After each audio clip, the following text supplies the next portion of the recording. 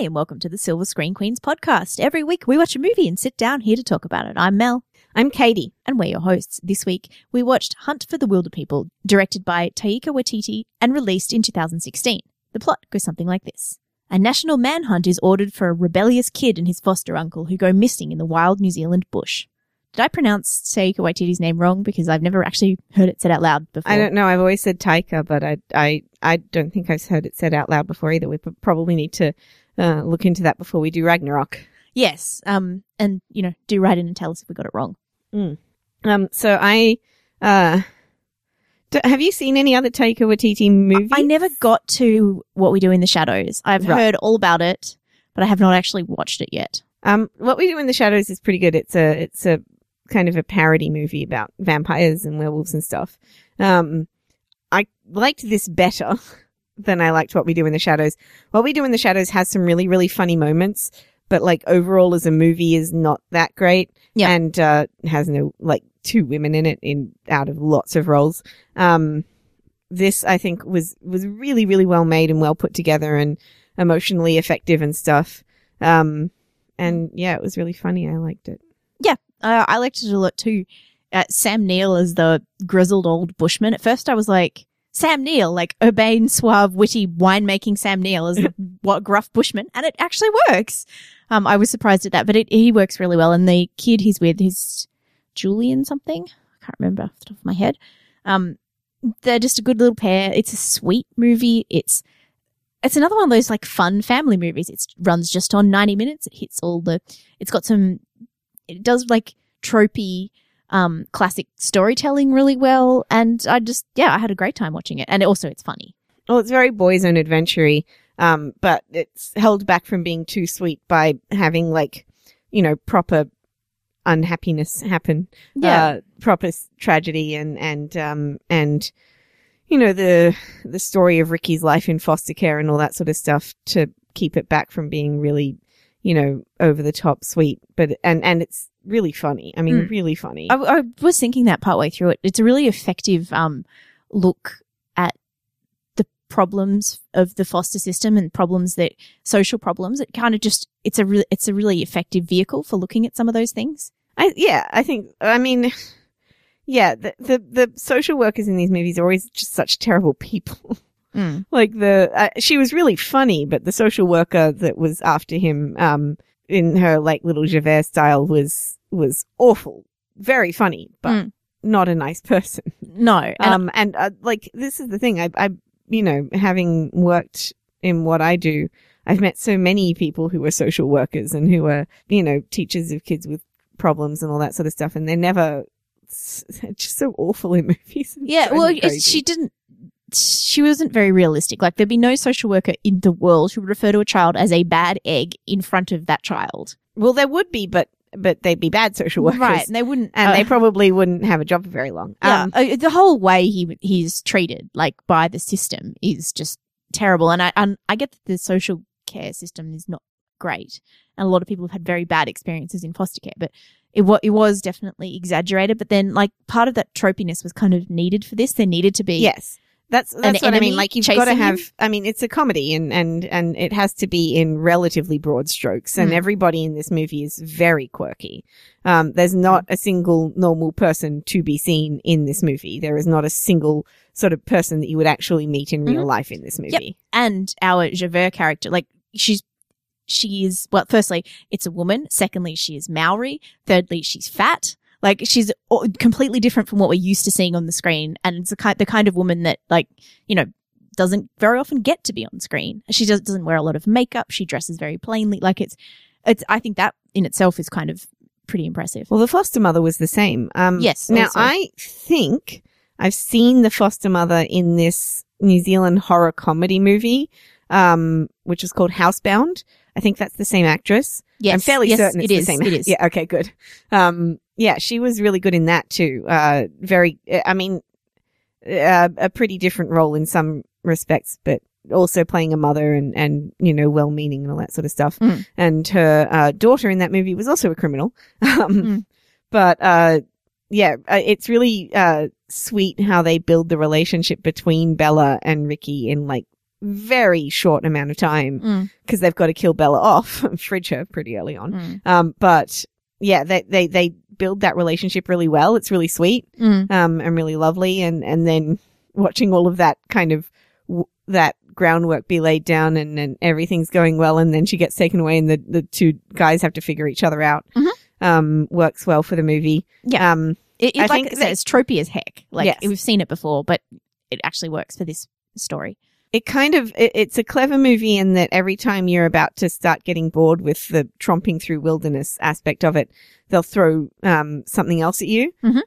Like, you know, throw a spanner in the works or a scary moment with the dog getting killed by the boar, or the three hunters come upon them in the hut. Yeah. One of whom reminded me of Kevin Durant through the whole thing, but also or the really funny cameo from Rhys Darby in this.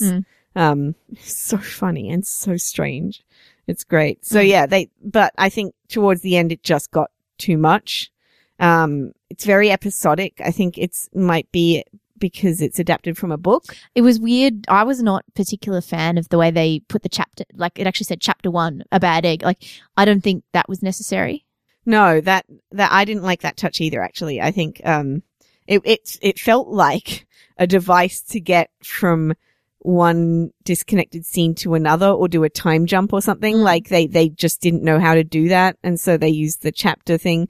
And I think that is part of being adapted from the book, is that there's always these struggles with when you're adapting from a book because of time and all that sort of stuff that don't tend to be a problem when you're doing a movie script. I watched a movie called The Perks of Being a Wallflower last night. Oh, yeah.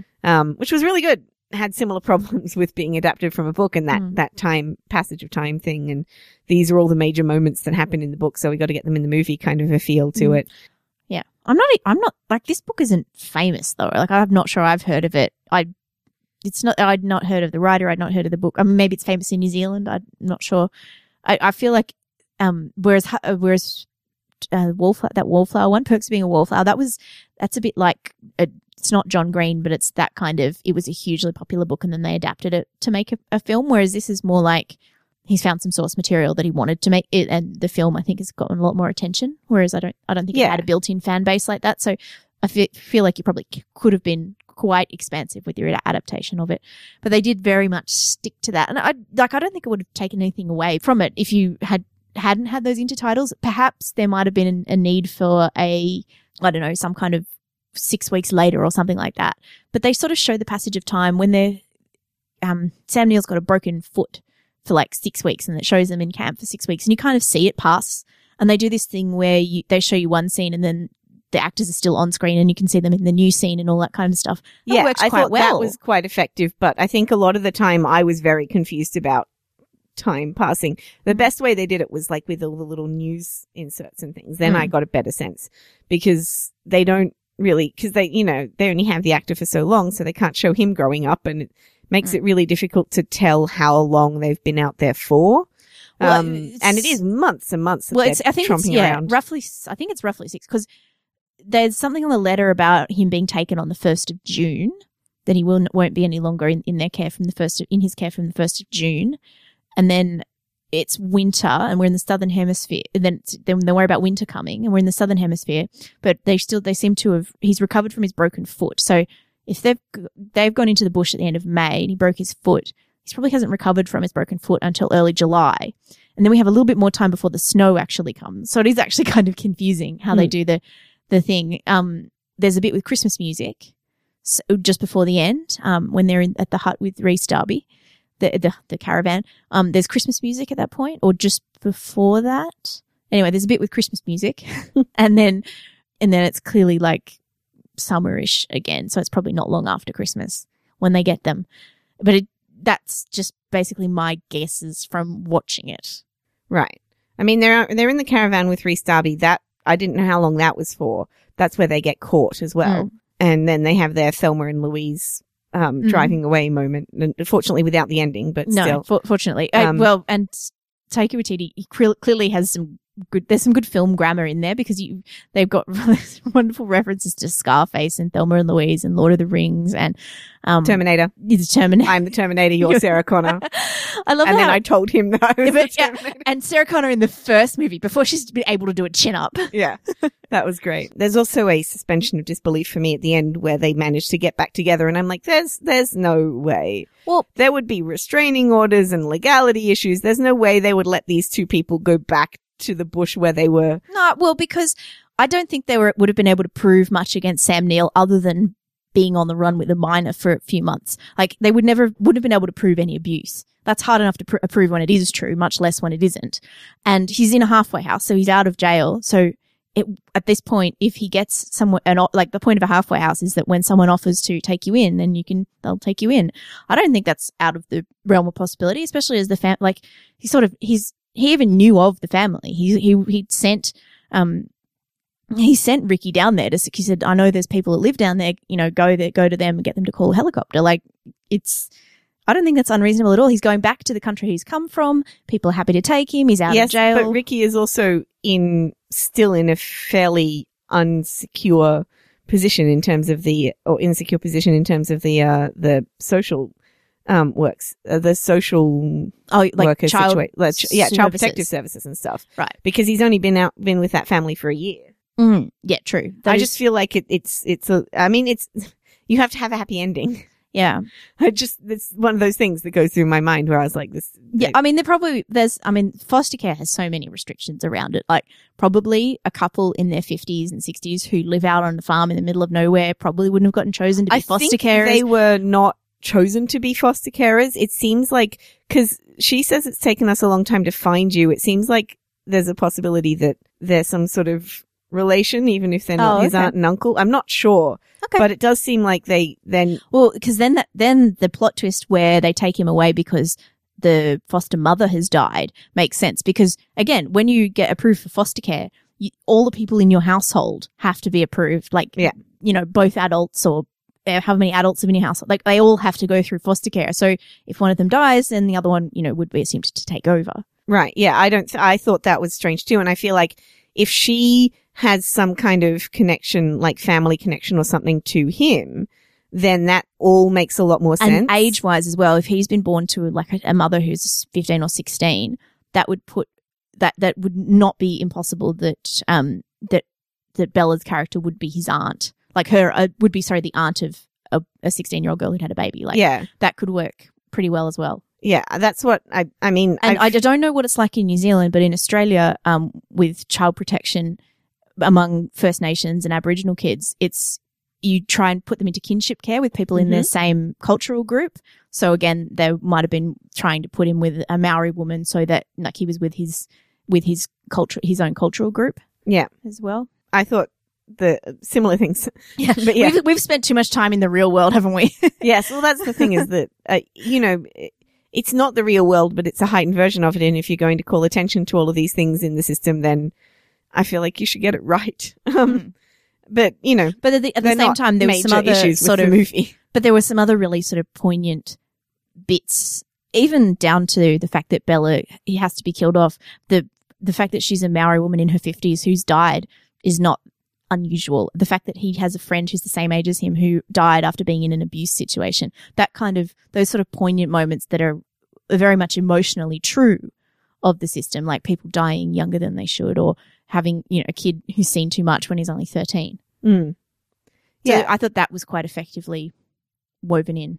Yeah. I thought that was good too. And I liked I like that the characters stay very true to themselves. There's no kind of breaking that to wring emotions out of the audience. Mm-hmm. That it didn't go kind of into this manipulative sort of sentimental thing and break the kind of the characters that we've been growing with. Yep. It made the moment with Sam Neill's little haiku just adorable. Yeah. So I think that really worked well for the movie. There's another social problem moment where a man has got to that age and unable to read and write. That's kind of another little bit that's woven in there. Yeah.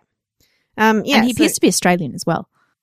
Isn't Sam Neill from... Sam Neill is New Zealander, but that's an Australian accent he's doing in this. Right. To my ears anyway. But I think maybe they just sort of went with Sam Neill's background, and maybe he did spend some time in Australia. Yeah, well, so to my mind, he'd probably been in jail in Australia and gone to New Zealand to make a fresh start or something. Okay, that would be my. I don't know how the story goes. That's what I'm guessing. Yeah. That guy's giving that pig a piggyback. Yeah, that was pretty good. And Taika Waititi gives himself a really good director cameo in this movie as well. His hair in that scene is amazing, by the way. Like, he's got this big beard, but also his hair looks like majestical. Yeah, and wild. I don't really think majestical is a word. It's a running joke in the movie. Yes. But yeah, no, it was really, that was a really funny cameo. Mm-hmm. And there are some bits that are just, like, you can see the director's fondness for ad-libbing and stuff. Yes. And absurdism. Like, that's got that, Flight of the Conchords sort of absurdist stuff. Yeah. I thought the kid who played Ricky was really good. Yes. He did a really, really good job. Julian Dennison. He did a really good job of holding that film down, and like, especially, you can see it especially when he's put in scenes with people who aren't so good. The teenage girl who just dreadful. God, the line readings from that girl. So like, and the other guy who was in those scenes wasn't that great either. And the dad. The dad. See, it took me a while. I was like, is he her brother? I think he's meant to be her dad, but yeah. Okay. And where's the mother? She said her mother was working at and we never see her. her. That's probably just narrative economy. Yeah, you could see how they couldn't pay other actors to, because like there's no other police officers that get lines. It's always Andy and Paula. There's no other. You can see where they're trying to economize and where they're spending their money. Yeah. Lots and lots of sweeping shots of the outback, but also not the outback, the New Zealand bush. Yep. But also like you can see when they have the helicopters and they have enough money for that one car stunt and like the army come in and help out. Although also musical rights, I think they spent money on that because there's some really good musical moments. They play Cinnamon over the first kind of or one of the escapes that works really well, stuff like that. Yes, no, definitely it does. I mean, it's obviously made with a lot of it's like a little family project, which is until Thor, like Taika Waititi was making little New Zealand films. I mean, it's not little. It's definitely. I mean, it looks terrific. It's got that the musicality and stuff to it. There's wetter digital effects in this movie. Yes, the pig. So yeah, it's not. I don't think it's a little movie. I just think it's I get a family feel of it. I get a feel of like all these people. It's a small country. It's a small industry there that I feel like they all know each other and they're all friends working for each other. Like you see all these same surnames keep popping up through the credits and stuff like that. And all of the people at the end who are thanked, like the New Zealand Army, which we were talking about. The New Zealand Army also helped on the Lord of the Rings movies. Like they built Hobbiton. Like literally some people from the New Zealand Army, their assignment was going to Hobbiton and following direction from Peter Jackson about what they should build. So in New Zealand, like, I don't know, their defense force has some spare time on their hands and the government. They don't get attacked a lot, right? That's right. There's clearly like government help, but also many, many different production companies and people and like everyone kind of banding together to get it made. Yeah, there were also a lot of people who worked on this movie who worked on Lord of the Rings, which I noticed because I know their names in the stunt doubles. She's talking about like the, second assistant art director kind of thing. Yeah, those guys. Well, I met a couple of them. So I remember them. Cons. Again, this was a small industry. Like they all know each other. They must do. Yeah. So I understood all that, but it still felt like it was a big, small production. Right. This is proper filmmaking, Taika Waititi knows what he's doing. And this was a pretty big, like box office wise. It's done pretty well. It's had a really decent, promotional campaign as well. Which is nice to see. It's good that a movie like this is doing well. Yeah. A New Zealand film starring little Maori kid, like, that's pretty good. Yes. And he really held it down really well. There are a couple of moments as well, like he manages to handle the comedy and the drama of it really well. Again, without being too much, like he's never, kind of over the top, too annoying or too cutesy or anything. It helps, I think, to have a character like Sam Neill's in there, the kind of that repressed macho-ness in him, like the repressed masculinity of not being too overly expressive about your emotions, that kind of thing. Right. And I think also they had a good rapport and it worked well, and you can see him kind of lifting his game. Mm-hmm. But it's hard to find a child actor who can do what he did in this movie. And I also really liked how they never they didn't go in the cliched direction with him. Like whenever they set off down a path that you thought, oh yeah, I know what this kid's like, I know where this is going to go, they subvert that expectation. But like, you see how he dresses, or he's got using words that he picked up off the TV, like, oh, I got poop on my kicks. And you think, well, I don't know if that's off the TV. That's with the people that he was living with and the situation that he was in. But I mean, they never go, like they don't, he's not a little typical street punk or anything. He's well read. He likes to write. He's interested in haikus. He's clearly listened to a few of the social workers who've talked to him about dealing with his emotions, about dealing with his trauma and things like that. So I think I like that they don't necessarily go down cliched paths with him either. Well, I feel like they wrote him as an actual kid instead of what people normally think as a foster kid. But not just as like a foster kid. Child is like. I mean, look at Jurassic World or something like that. There are lots and lots of screenwriters who cannot write children. Like, they absolutely do not know what they're doing when it comes to writing children. It's written by someone who's actually spent time around children. Yeah, exactly. I don't feel like this children, is. I mean, a lot of the time I'm watching movies, I'm like, oh my God, kids are not like, this is ridiculous. So I feel like that was just them writing what kids are actually like. It felt natural though with him though. It felt, none of it felt forced either. Like it worked. Yeah. There are, and we don't see a lot of what Ricky's like before he makes that connection with Bella. He goes around the farm and then goes straight back into the car, which is really funny. But also the social worker says he's a delinquent. He's been doing property damage. He's been doing graffiti and and then there's footage shown of him doing like really minor bits of property damage and like just walking down the street and things like that. And she's like loitering. Yeah. So, but he also sets a mailbox on fire. Right. Which is probably not very nice for the people who live in that house. Right. But it is also very minor kind of things that kids who are bored and stuck in really unpleasant living situations do. Yes. Yeah. Yes. But I think also like he kind of picks up his act once he gets to know her. And, it's about the ways that you can get through to kids and stuff like that. And it's really nice, but it doesn't work for all kids. No. But yeah, it was really nice. It was really good to see that. And the first night that he runs away, and he wakes up with her next to him and she's like, you got really far. And then you see the shot of them to the house and it's like 200 meters. You got about 200 meters and it's really funny. She's really good. It's a good and sort of natural feeling relationship. Like he's stuck in this new place in the middle of nowhere and they've got this kid and they don't really know what to do with him. And Bella's fine. It's Heck that doesn't know what to do. Well, even Bella struggles though. She's just like, she just wants to talk to him and she doesn't sort of know what to do other than talk to him and put a hot water bottle in his bed and make sure he's fed and all that kind of thing. And it's a good, but what do you do other exactly, than those but that's what it felt natural. Like it felt like that relationship was earned. Yeah. No, I agree. And also, it means something that we've been talking about her for a lot of this podcast when she's only in about 15 minutes of the actual movie. That I feel like there's just too much of the rest of the movie. I know that I wasn't feeling well when we saw it. And so I was trying not to do that, but I definitely got bored, especially towards the end. I feel like the first half of the movie was much better than the second half of the movie. I was feeling relatively well and I also got bored towards the end. That it does just drag on a little too long in the bush, like the chase goes on a little bit too far. Like we run into those three hunter guys like 3 or 4 times. Yeah, and we don't need that. I probably need to run into them once. Yeah.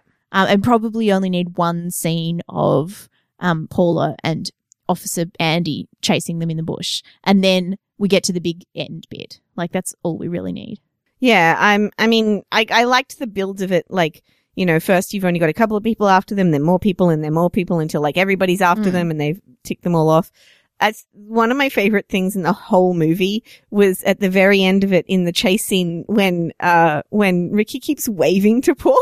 Yeah. He's like, "Hi, Paul," every time he goes past. It just cracks me up. Yeah. But it also shows that he just doesn't take any of the stuff that was happening seriously. No. And there's no message about that either. There's no kind of lesson in that. He never takes it seriously, and then that's it. And bad stuff happens, but it's not so bad that it can't be gotten out of. And yeah, I mean, yeah, he shoots Sam Neill, and everything's fine. Yeah, I don't know. I feel like maybe if you shortened the middle part and had the end extended a little bit and had a bit more of the consequences of that and stuff, it would be interesting. Even more of the trial would be interesting. Right. I thought that was to actually get to that was. And to actually get, then we wouldn't have spent all that time wondering about how it came to be that they were able to take Sam Neill back again at the end and be together. Like if you'd actually worked through that and explained it a bit more. And it doesn't make sense because also like that you don't see Paula being involved in any of that either. So you're like, well, she's in the trial, but yeah. Yeah, but she's not. She's on trial. She doesn't have any say in any of the stuff that's happening. And she was clearly his caseworker. So it does feel like it just wraps up too easily and too quickly. For a movie that's about real issues, it just doesn't want to tackle any of the real issues in its story. Do you know what I mean? Yeah. Like they're all the surrounding stuff, but within its actual narrative, it doesn't take on any of those kinds of ideas. Everything is just okay at the end. And that was a bit frustrating to me. I mean, I really liked this movie a lot, and I'm going to give a good rating. It's just that, I think the little things like that kind of hold it back from being really great. Yeah, but it is, on the other hand, a lot of fun. And it packed out the cinema. Like, we were in a full screening. It hasn't had that. In a small cinema. And it hasn't been out very long. It hasn't, still, yeah. But it's pulling in crowds. Like, I'm hearing about it from, normal people, not nerds.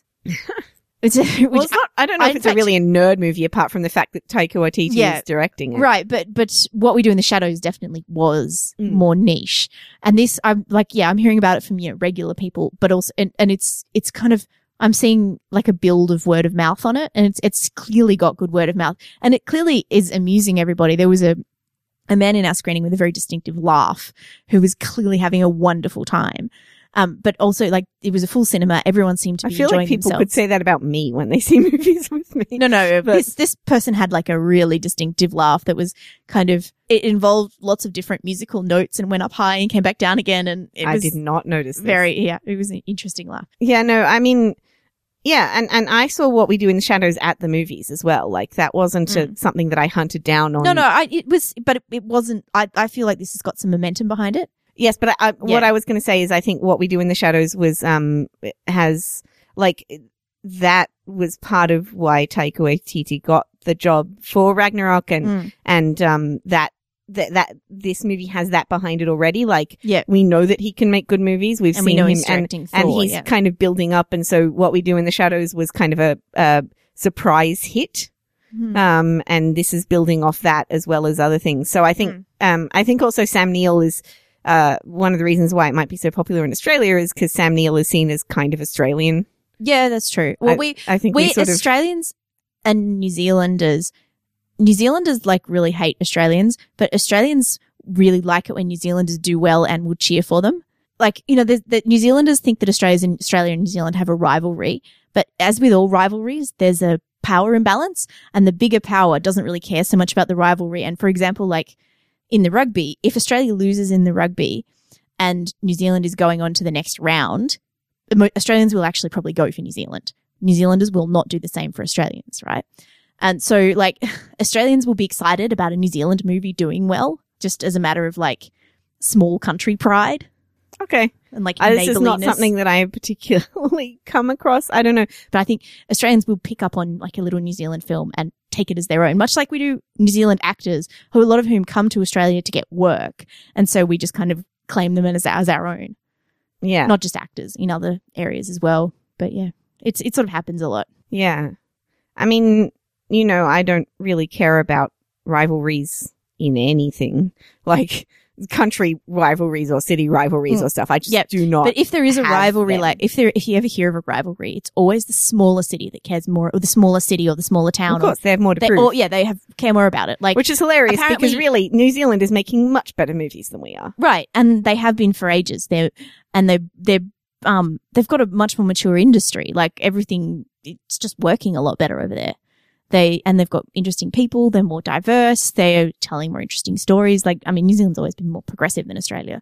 But well, I mean, our film industry is just in shambles. There's no, the Australian film industry is currently rubbish. And we've talked about this before. We have, but we've also never, like the Australian film industry never also took off to a point where it could support itself commercially, which New Zealand did eventually. New Zealand was lucky. It got Lord of the Rings. Yeah, but it requires a lot of government support to get that in the first place. But obviously their government kind of sees it as important and keeps supporting it, whereas here, money for things like the arts is not really valued unless you're giving tax breaks to the Marvel to make Thor here, which is what's happening for the next Thor film.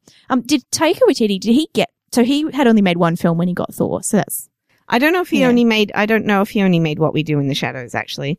I just know that I've seen it, and that was the only other thing that I knew him from. I know, because we always do bring it up when we talk about it, but I'm also kind of like excited because I think Taika Waititi is the first person of color to direct a Marvel film. Correct me if I'm wrong on that. I don't actually know. That would be hard to prove. I'd have to go back through all of them, but I think that's true. Well, let's see. We've got for the first 2 Iron Man movies, it was what's his face?